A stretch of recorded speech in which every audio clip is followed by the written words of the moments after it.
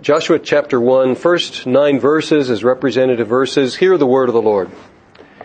After the death of Moses, the servant of the Lord said to Joshua the son of Nun, Moses' assistant, Moses, my servant, is dead.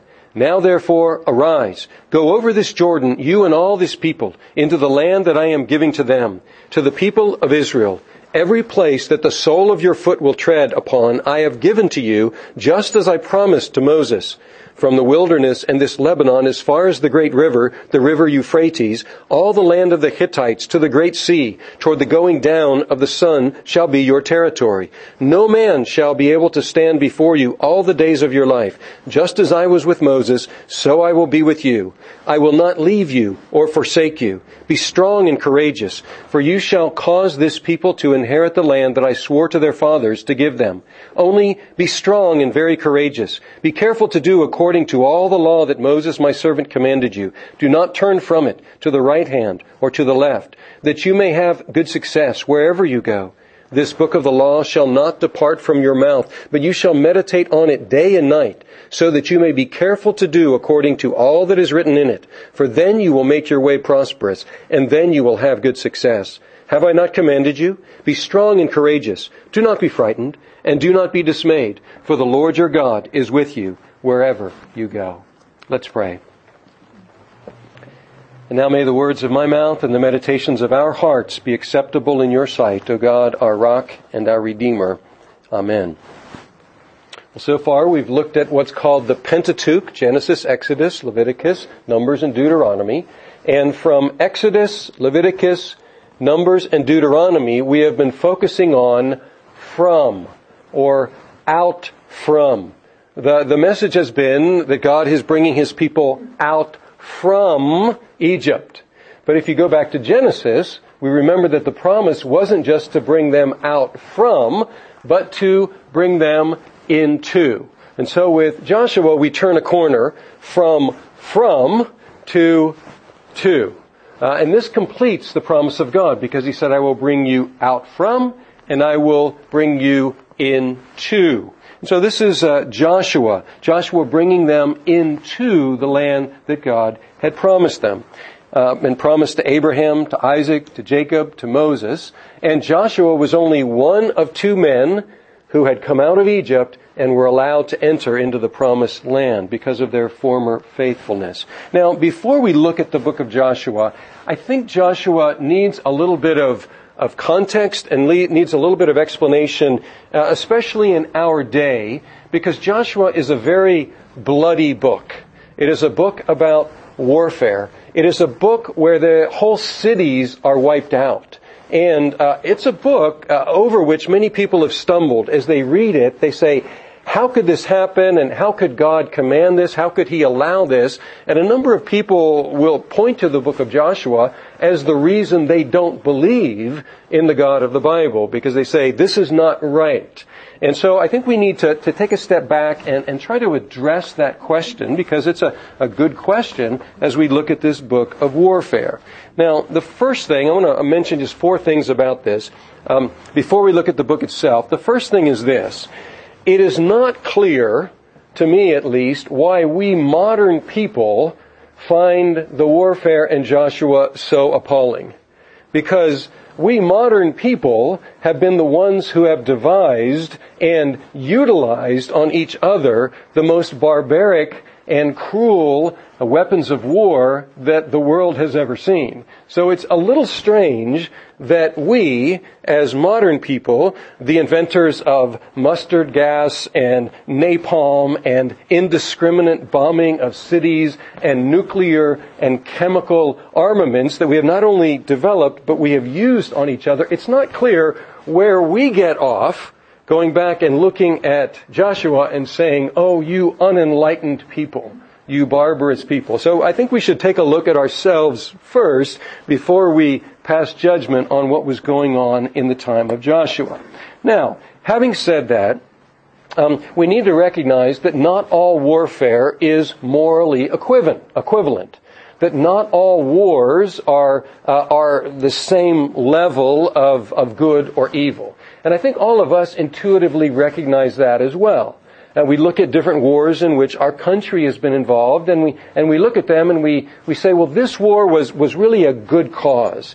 This war was to stop atrocities. And so, yes, we took a stand against other countries that were committing atrocities, and even though war in itself is not a good thing, it was a good thing that other nations rose up and put a stop to atrocities. And of course, our war that we look to probably most and justified in our minds is World War II. Because of the atrocities that the Axis powers were committing, and the Allied powers said, no, this is beyond the pale. We will not let you continue to do this. So, having said that, the peoples whom Israel conquered were practicing atrocities. They were practicing abominations for generation after generation. And God tolerated, in His patience, He tolerated them for hundreds of years. Now, way back in Genesis chapter 15, when God first told Abraham that He was going to give him the land, look at what He says to him. Genesis chapter 15, verses 13 and following. It's on page 12 if you'd like to follow with me. Then the Lord said to Abram, Genesis 15:13. Then the Lord said to Abram, know for certain that your offspring will be sojourners in a land that is not theirs, and will be servants there, and they will be afflicted for 400 years. But I will bring judgment on the nation that they serve, and afterward they shall come out with great possessions. As for you, you shall go to your fathers in peace. You shall be buried in a good old age, and they shall come back here in the fourth generation and this is the explanation, for the iniquity or the sin of the Amorites is not yet complete. Interesting. So He's saying, we're going to wait. I'm going to wait. God is saying, I'm going to wait 400 years while your people are enslaved, my people are enslaved in Egypt, because the iniquity of the Amorites, the sin of the people in the promised land, is not yet complete. It hasn't gotten to a point yet where I will completely take them out and put a stop to these atrocities. And then we saw last week in Deuteronomy chapter 9, verses 4 and 5, it's on page 170, God said to the Israelites, do not say in your heart, after the Lord your God has thrust them out before you, it is because of my righteousness that the Lord has brought me in to possess this land, whereas it is because of the wickedness of these nations that the Lord is driving them out before you. Not because of your righteousness or the uprightness of your heart are you going in to possess their land, but because of the wickedness of those nations the Lord is driving out from before you, that He may confirm the word that He swore to your fathers, to Abraham, to Isaac, and to Jacob. So you see, this was an act of justice on God's part. And He wasn't saying, you Israelites are better people, but He's saying, I am using you to bring my just judgment on these people who are committing abominations. That's the second point. And the third point is this, that God would do the same thing to the Israelites.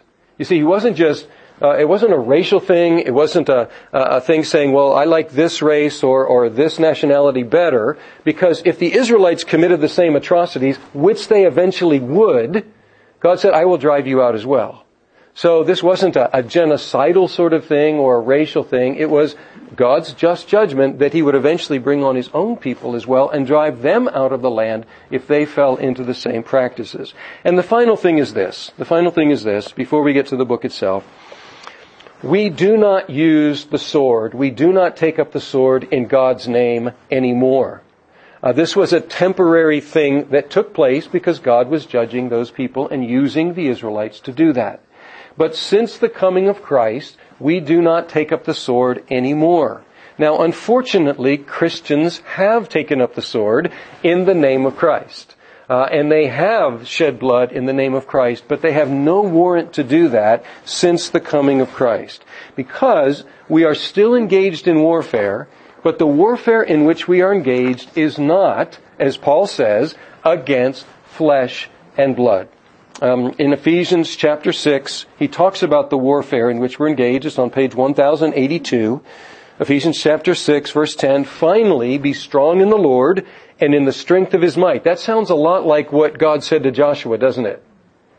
He says, put on the whole armor of God, that you may be able to stand against the schemes of the devil, for we do not wrestle against flesh and blood, but against the rulers, against the authorities, against the cosmic powers over this present darkness, against the spiritual forces of evil in the heavenly places. Then he says, take up the armor of God.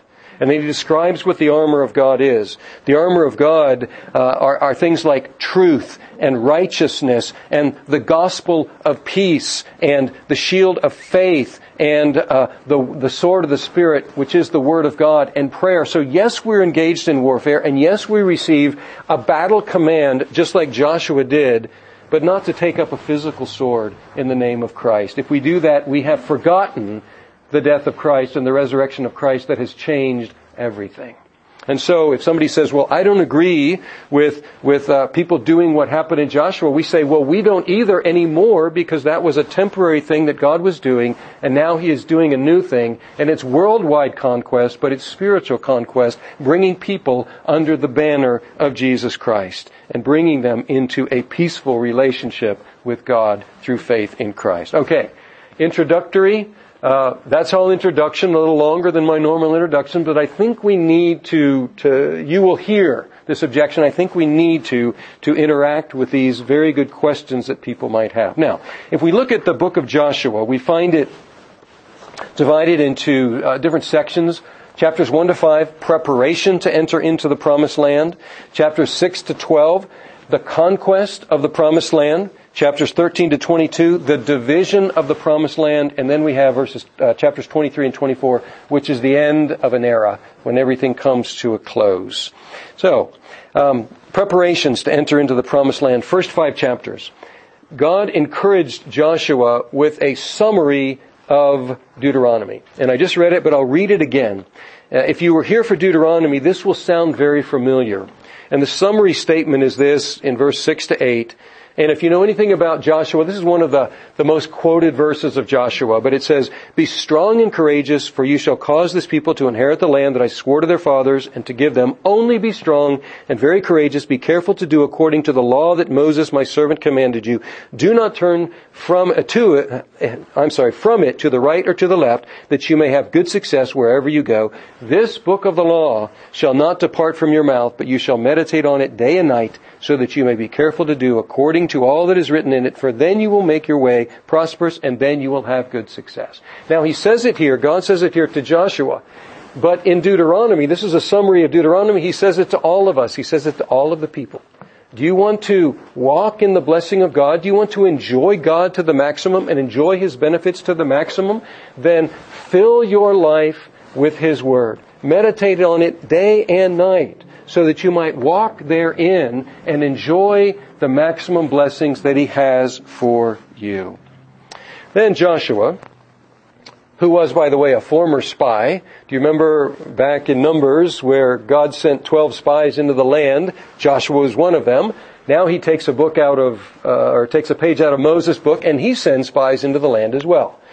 They are on the east side of the Jordan River. So they're still not in the promised land yet. They're on the east side of the Jordan River. The first city on the west side of the Jordan River is a walled city called Jericho.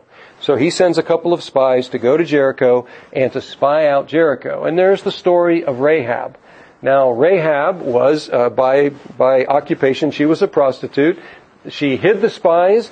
She sent them out by another way.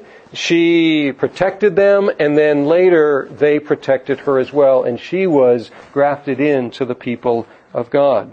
But that was the first city that they spied out, and the first city that they would have to conquer if they were going to take the land. And by the way, if they had lost at that city, all would be lost. The first city, whatever happened there, if they lost at that city, they would easily have gotten wiped out by the people of the land. Now, they had another problem, in addition to that city. They had a river to cross, the Jordan River, and there were no bridges that they could take these hundreds of thousands of people over, and so they had a river to cross. Do you remember what happened the last time that they had a body of water to cross? You remember what happened? Coming out of Egypt, had to cross through the Red Sea. What happened? The waters divided. Guess what? That's what happened here as well. So the Exodus is punctuated and bookended by two crossings of bodies of water that God opens up for them that they might cross through on dry land. And so He opens up the Exodus that way, and He shuts it that way as well. And then they had to do another thing. They had not practiced circumcision, the operation on male, usually babies, but they hadn't done this in all the time they had been in the Exodus. And so they crossed the river. Now they're in enemy territory. Not a time when you want to do a surgery on all of your adult males, right? But they did. They did the surgery, and they had to take time to heal. And they called the city Gilgal because in circumcision you roll away part of the flesh, and they're rolling away their past. It's like Christian baptism, and in fact the New Testament points to baptism as the fulfillment of circumcision, in which we wash away the past and we begin a new life in Christ. And so they did that. And then there was one more thing that needed to happen before the conquest itself began, and that was in chapter 5. So they're on enemy territory. The men are healing from their circumcision, and Jericho is there before them. And then if you look at chapter 5, verse 13, when Joshua was by Jericho, he lifted up his eyes and looked, and behold, a man was standing before him with his drawn sword in his hand. And Joshua went to him and said to him, "Are you for us or for our adversaries?" And he said, "No, but I am the commander of the army of the Lord. Now I have come." And Joshua fell on his face to the earth and worshipped and said to him, "What does my Lord say to his servant?" And the commander of the Lord's army said to Joshua, "Take off your sandals from your feet, for the place where you are standing is holy." And Joshua did so. Does that sound familiar? That conversation? That had happened with Moses as well. Do you remember in the desert? When Moses encountered the burning bush, what was the instruction? Take off your sandals because you're on holy ground. But this conversation is a little bit different. The same instruction because it's holy ground. He's encountering the Lord. But here, Joshua has a question for this commander, and then this commander throws it back to him. You see, Joshua wanted to know, are you on our side or are you on the side of our enemies? And the answer was, no, that's not the right question. The question is, are you on my side? You see, the commander wasn't going to take sides. Rather, he was recruiting those who would take his side. And you see, that's always a temptation, isn't it? Trying to get the Lord on our side to do our agenda, whatever that agenda might be, political or whatever, social or whatever that agenda might be, and saying, "Lord, are you going to be on my side?" But he turns the question around and says, "No, I'm the commander. So the question for you is, are you on my side?" And Joshua recognized who he was and appropriately fell down in worship, saying, "Yes, Lord, I am on your side." Now, that's the preparation to enter the promised land. Okay, now we're in the conquest section, chapters 6 to 12. And the instructions for taking Jericho, a walled city, were very unusual. The main weapon they were going to use were trumpets. And they were to walk around the city once for 7 days.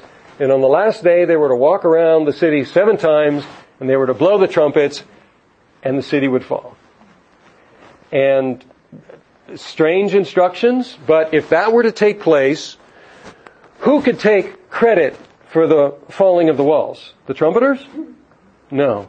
It had to be obvious who was making this happen. And so the instructions were making it very clear that it was the Lord who was fighting the battle. And the Israelites were just getting to participate in the Lord's fighting of this battle. But there were instructions before they went into Jericho, and the instructions were, don't take any of the booty. Don't take any of the loot. None of it. Devote it all to destruction. And lo and behold, what they did, they took the city, they destroyed the city, and they saved Rahab and her family because she had been faithful to them. But there was one man who saw some shiny metal objects among the loot. And he took it for himself, and he buried it under his tent. The next city was Ai, and that's how it's spelled, Ai. And it was a little city, no big deal. After taking Jericho, Ai wouldn't be any big deal. And so Joshua just sent a few of the men, and they got beaten back, and some of them got killed. And so now, this is terrible. They just got repulsed by a little city. What's going to happen to them in enemy territory? They had one victory, but now they're exposed because they just got pushed back by one little city. What are the other cities, the city-states of the land, going to do? Gang up on them and push them back across the Jordan. And they fall before the Lord and say, "Why did you do this, Lord?" And the Lord said, "Get up. Somebody has sinned in the camp. That's why this happened. I didn't do this. You did this. You see, if you don't obey me, I don't fight for you. You see, you're to be on my side. I'm not on your side." And Achan's sin was exposed, and he was eradicated from the camp, and then they were able to take the city of Ai. But these two cities became paradigm cities for the rest of Joshua, and that's why we're spending a little bit of time on these. These became test case cities. If you do what the Lord says, then the Lord will do what He says. He will give the city into your hands if you obey Him, if you trust in Him. If you disobey Him, don't expect Him to do what He said He would do, because it's conditional on whether you will do the warfare as He said you should do the warfare. So it's clear that it's not your might, it's clear that it is the Lord's power to do it. So, after that, they had a ceremony. And that ceremony, do you remember back in Deuteronomy? Moses had said this: when you get into the land, 6 of you tribes go up on Mount Ebal, 6 of you tribes go up on Mount Gerizim, and in the middle we have the priests and we have the law read, and the blessings are on one and the cursings are on the other, and so they reaffirmed their faith in God's Word. Then we had 3 successful military campaigns. We're going to go over these very quickly. 3 successful campaigns. Chapter 10. Victory over 5 kings in the central part of the Promised Land. Chapter 10, the second part of chapter 10, victory over the southern kings. Chapter 11, victory over the northern kings. So 3 very successful campaigns. And let's go to chapter 12. Let's go to chapter 12 to see how this ends up.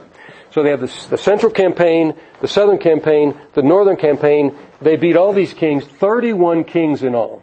31 kings in all. Because they did what the Lord had instructed them to do, and He fought on their behalf. And in chapter 12, we have a list of all those kings. And I'm not going to go through the whole list, but it's impressive. And you see how in chapter 12, the first 6 verses, it talks about the 2 kings that Moses defeated. And then it begins with Joshua's time. Verse 7, these are the kings of the land whom Joshua and the people of Israel defeated on the west side of the Jordan, from Baal Gad in the valley of Lebanon, etc., etc. And then it starts to name them.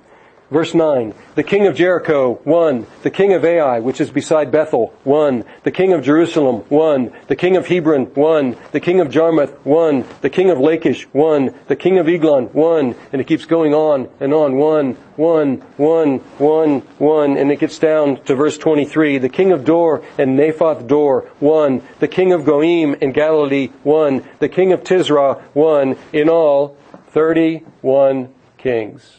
Amazing. Amazing generalship on Joshua's part, but even more amazing than that this newly formed army of ex-slaves would be able to conquer this land. What's the explanation for that? There's only one explanation for that. It was the commander of the armies of the Lord of hosts who was doing it. So, looks like pretty simple, right? You go in, you conquer the central part, you conquer the northern part, you conquer the southern part, it's all done, right? Well, look at chapter 13, verse 1.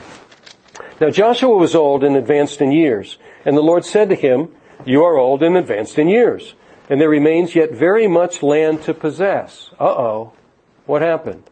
Well, they did do the central part, they did do the southern part, they did do the northern part, but they didn't go all the way out to all the land that God had promised to Abraham, to Isaac, and to Jacob. Still much territory to conquer. And so what Joshua did was he allotted land to all the tribes, and they had to go out and conquer the rest of it. And so that's what we have in chapters 13 to 22, the allotment of the land First of all, Caleb got his allotment. Well, 2.5 tribes had already gotten their allotment on the east side of the Jordan. Then Caleb got his allotment. And then all the different tribes, 9.5 more tribes got their allotment. And then, last of all, Joshua received his allotment. And then the Levites didn't get territories. They got cities because you remember they were to be dispersed among all the tribes in order to minister the word of God in all the tribes. And that brings us to the end. That brings us to the end of an era in chapters 23 and 24. And this sounds very much like what happened at the end of Deuteronomy, because it's a farewell. You remember Deuteronomy, the whole book, are Moses' last words? Well, here we have Joshua's last words. And if you look at verse 20, or chapter 23, it says, a long time afterward, when the Lord had given rest to Israel from all their surrounding enemies, and Joshua was old and well advanced in years, Joshua summoned all Israel, its elders and heads, its judges and officers, and said to them, I am now old and well advanced in years, and you have seen all that the Lord your God has done to all these nations for your sake, for it is the Lord your God who has fought for you. There's the key. It is the Lord your God who has fought for you. Behold, I have allotted to you as an inheritance for your tribes those nations that remain, along with all the nations that I have already cut off, from the Jordan to the great sea in the west. The Lord your God will push them back before you and drive them out of your sight, and you shall possess the land, just as the Lord your God promised you. Therefore, does this sound familiar? Therefore, be very strong to keep and to do all that is written in the book of the law of Moses, turning aside neither to the right nor to the left, that you may not mix with these nations remaining among you, or make mention of the names of their gods, or swear by them, or serve them, or bow down to them, but you shall cling to the Lord your God, as you have done to this day. For the Lord your God has driven out before you the great and strong nations. As for you, no man has been able to stand before you to this day, etc. And so he's reviewing what the Lord has done. He's calling them once again to follow the Lord in all that they do. Now, he warned them against mixing with other nations, and he said, if you do that, then God will drive you out just like he drove them out. And then he gathered them one last time, chapter 24. Chapter 24, it says, Joshua gathered all the tribes of Israel to Shechem and summoned the elders and heads, judges, officials, etc. They presented themselves. Joshua said to the people, and here what he did is he gave a review. If you want to review, a very short review of the history of the people, go to this. He goes all the way back to Abraham, how God had called him out of the land, and how God had been continued his promise to Isaac and to Jacob, and how he had sent Moses, and how he had brought them out of Egypt. It's all right here. We have a summary of all the history that we've seen in just a few verses. And then, after he gives this historical prologue, this historical introduction to all that God has done, he says to them that they should follow the Lord. But then he recognizes that they may not want to. They may not want to. Look at verse 13. After talking about all the Lord has done, verses 1 to 12, then he says, I gave you a land on which you had not labored, and cities that you had not built. You dwell in them. You eat the fruit of vineyards and olive orchards you did not plant. Now, therefore, fear the Lord and serve him in sincerity and in faithfulness. Put away the gods that your fathers served beyond the river and in Egypt, and serve the Lord. So that's his final word. But then he says, maybe you don't want to. Maybe you'll decide you like the gods of the land here. And he said, and if it is evil in your eyes to serve the Lord, choose this day whom you will serve, whether the gods of your fathers, the gods your fathers served in the region beyond the river, or the gods of the Amorites in whose land you dwell. But as for me and my house, we will serve the Lord. So what's he saying? You choose today. You do whatever you want. I'm telling you to serve the Lord. I'm telling you what will happen if you serve the Lord. I'm telling you what will happen if you don't serve the Lord. But it's up to you, and you choose this day. But then he says, no matter what you do, I'm decided. As for me and for my household, we will serve the Lord. Now, this may look like a desperate attempt to pull some application for Mother's Day out of this book of warfare for Joshua, right? But this is a question for those of us who are heads of households. Will we make this kind of a stand? You see, he drew a line in the sand. And he says, you all, you hundreds of thousands, you choose this day what you will do. You choose this day whom you will serve.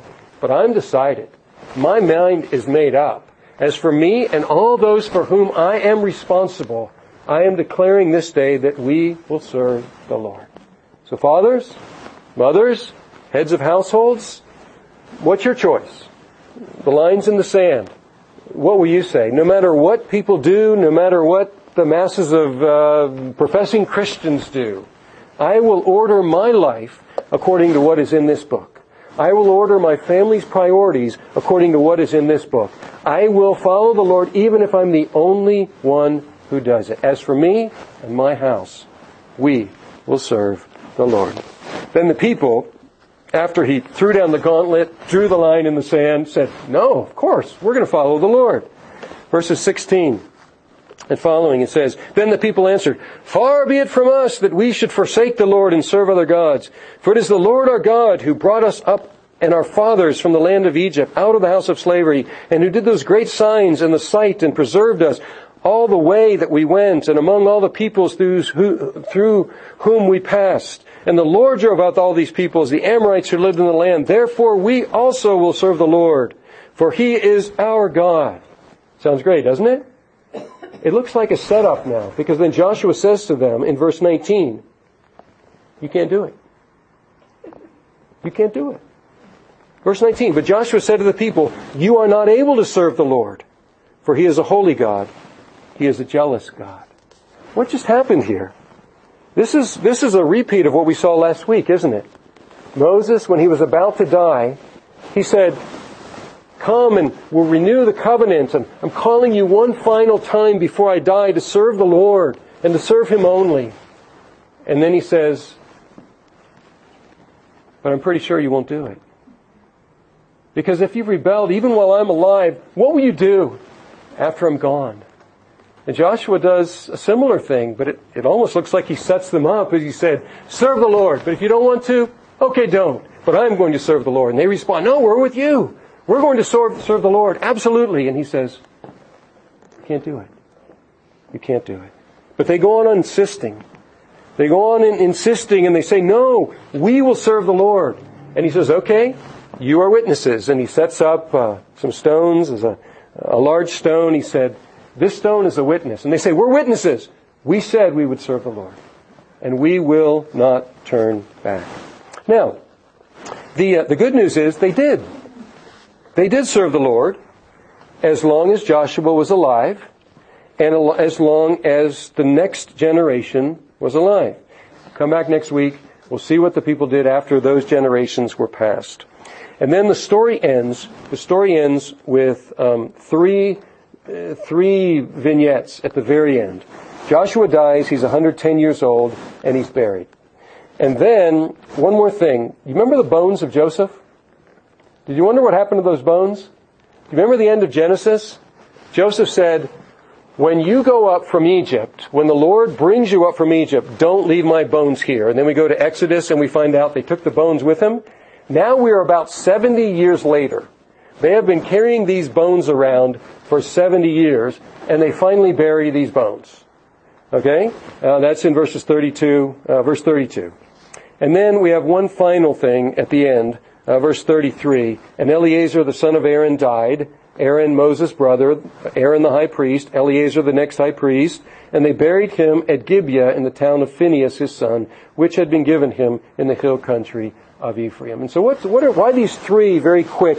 Joshua dies, they bury Joseph's bones, and now Eleazar dies, because it's emphasizing the passing of the torch, it's emphasizing the passing of the baton, it's emphasizing that generation had died. The generation that had seen what the Lord had done had passed on, and now Joseph's bones are put to rest. The Exodus is over. The people are in the land, and now the question is, what will happen next? So, you're going out of here. This is a lot of information, right? You're going out of here, and somebody says, what's Joshua about? Well, Joshua is about this. God is faithful to keep all His promises to His people. That's the message of Joshua. But the question of Joshua is whether His people will be faithful to keep all of His commandments. So that's the question mark. The message is clear. God is faithful. The question is, will the people be faithful? Now there's a tension that runs through Joshua. And this is the tension. The tension is this. Is it complete or is it not complete? because it looks like boom, boom, boom. They conquer all the kingdoms. They take the land. They have peace on all sides. And then in the very next verse, it says they had a lot more territory to take. What's going on here? Did they take all the land, or did they not take all the land? Critical scholars look at this and say, oh, some clumsy editor put these contradictory reports together. Because in one verse it says they took the land, God fulfilled all His promises. Then the next verse it says they didn't take all the land, and they had lots more land to take. Is it complete, or isn't it complete? Well, that's the point. It's not a clumsy editor here. This is the point of this book. That's the question of this book. Is it complete, or is it not complete? Is it done, or is it not done? And this haunting question goes all through the Old Testament, by the way. This is not just part of Joshua. Is it complete, or is it not complete? And we'll go on, if God gives us strength and breath to do this, we'll go on and look at the rest of the history of Israel. And this is a haunting question. Is the conquest complete? Is it not complete? Is Israel established, or is it not established? Is the land secure, is it not secure? Are the people holy, or are the people not holy? Has everything been done, or has it not been done? And this is a haunting question that keeps driving us forward more and more and more in the Old Testament. And the final answer is, no, it's not complete, because it's not designed to be complete. It's not the final chapter of the story. What is the final chapter of the story? Well, we read it in our New Testament reading. The final chapter of the story is when the next Joshua comes. We already read this, but I'll read it again in Hebrews chapter 4, verse 8. For if Joshua, same word as Jesus, so here he's playing on the namesake. For if Joshua had given them rest, God would not have spoken of another day later on. And so he's saying, no, Joshua did not give them the final rest that they were looking for and the final rest that they need. And we keep looking through all of the Old Testament for that final rest, the one who would give us final rest. And guess what? We don't find him. He doesn't come until Joshua's namesake comes. And he is the one who gives us final rest. How do we know he gives us final rest? Because he himself finished the job and he himself rested. That's how Hebrews starts. It says, when he had made purification for sins, what did he do? He sat down. He sat down, and he's the first one that's able to sit down in the Bible. He's the first one who can say, I have completed it all. It is finished. It is done. The salvation of the people is complete. The redemption of all who believe in me is complete. The rest is won. The victory is won. The battle is won. The war is won. The kingdom of God is going forth. And I am sitting down because it is done. You see, that's why there's this tension in Joshua. That's why there's tension in the Old Testament. Because it's pointing us forward to the second Joshua. It's pointing us forward to Jesus, the one who did sit down after he completed his work. And then the call is the same as the call of Joshua. Are you on his side? He's the commander. He's the one who's completed it. And the call is not to try to get him to be on our side. The invitation, the gracious invitation, is for us to be on his, so that we might share in his victory, so that we might share in his rest, so that we might share in his reign over all the nations, until his kingdom comes and his will be completely done on earth as it is in heaven. Let us join the fight. Let us join that battle, because the commander goes forth and he conquers, but he conquers by bringing people into his reign and establishing peace between them and God, because he has made peace and sat down at the right hand of God. Let's pray. Our God, we thank you for this book of Joshua. Troubles us in some ways, intrigues us in others, calls us to commitment, asks us on whose side we are, draws the line in the sand and calls us to say on which side of that line we are.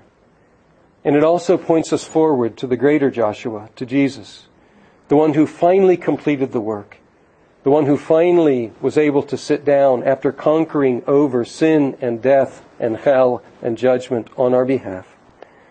And we would sit with Him, we would reign with Him, we would join with Him. And so we once again look to Him in faith.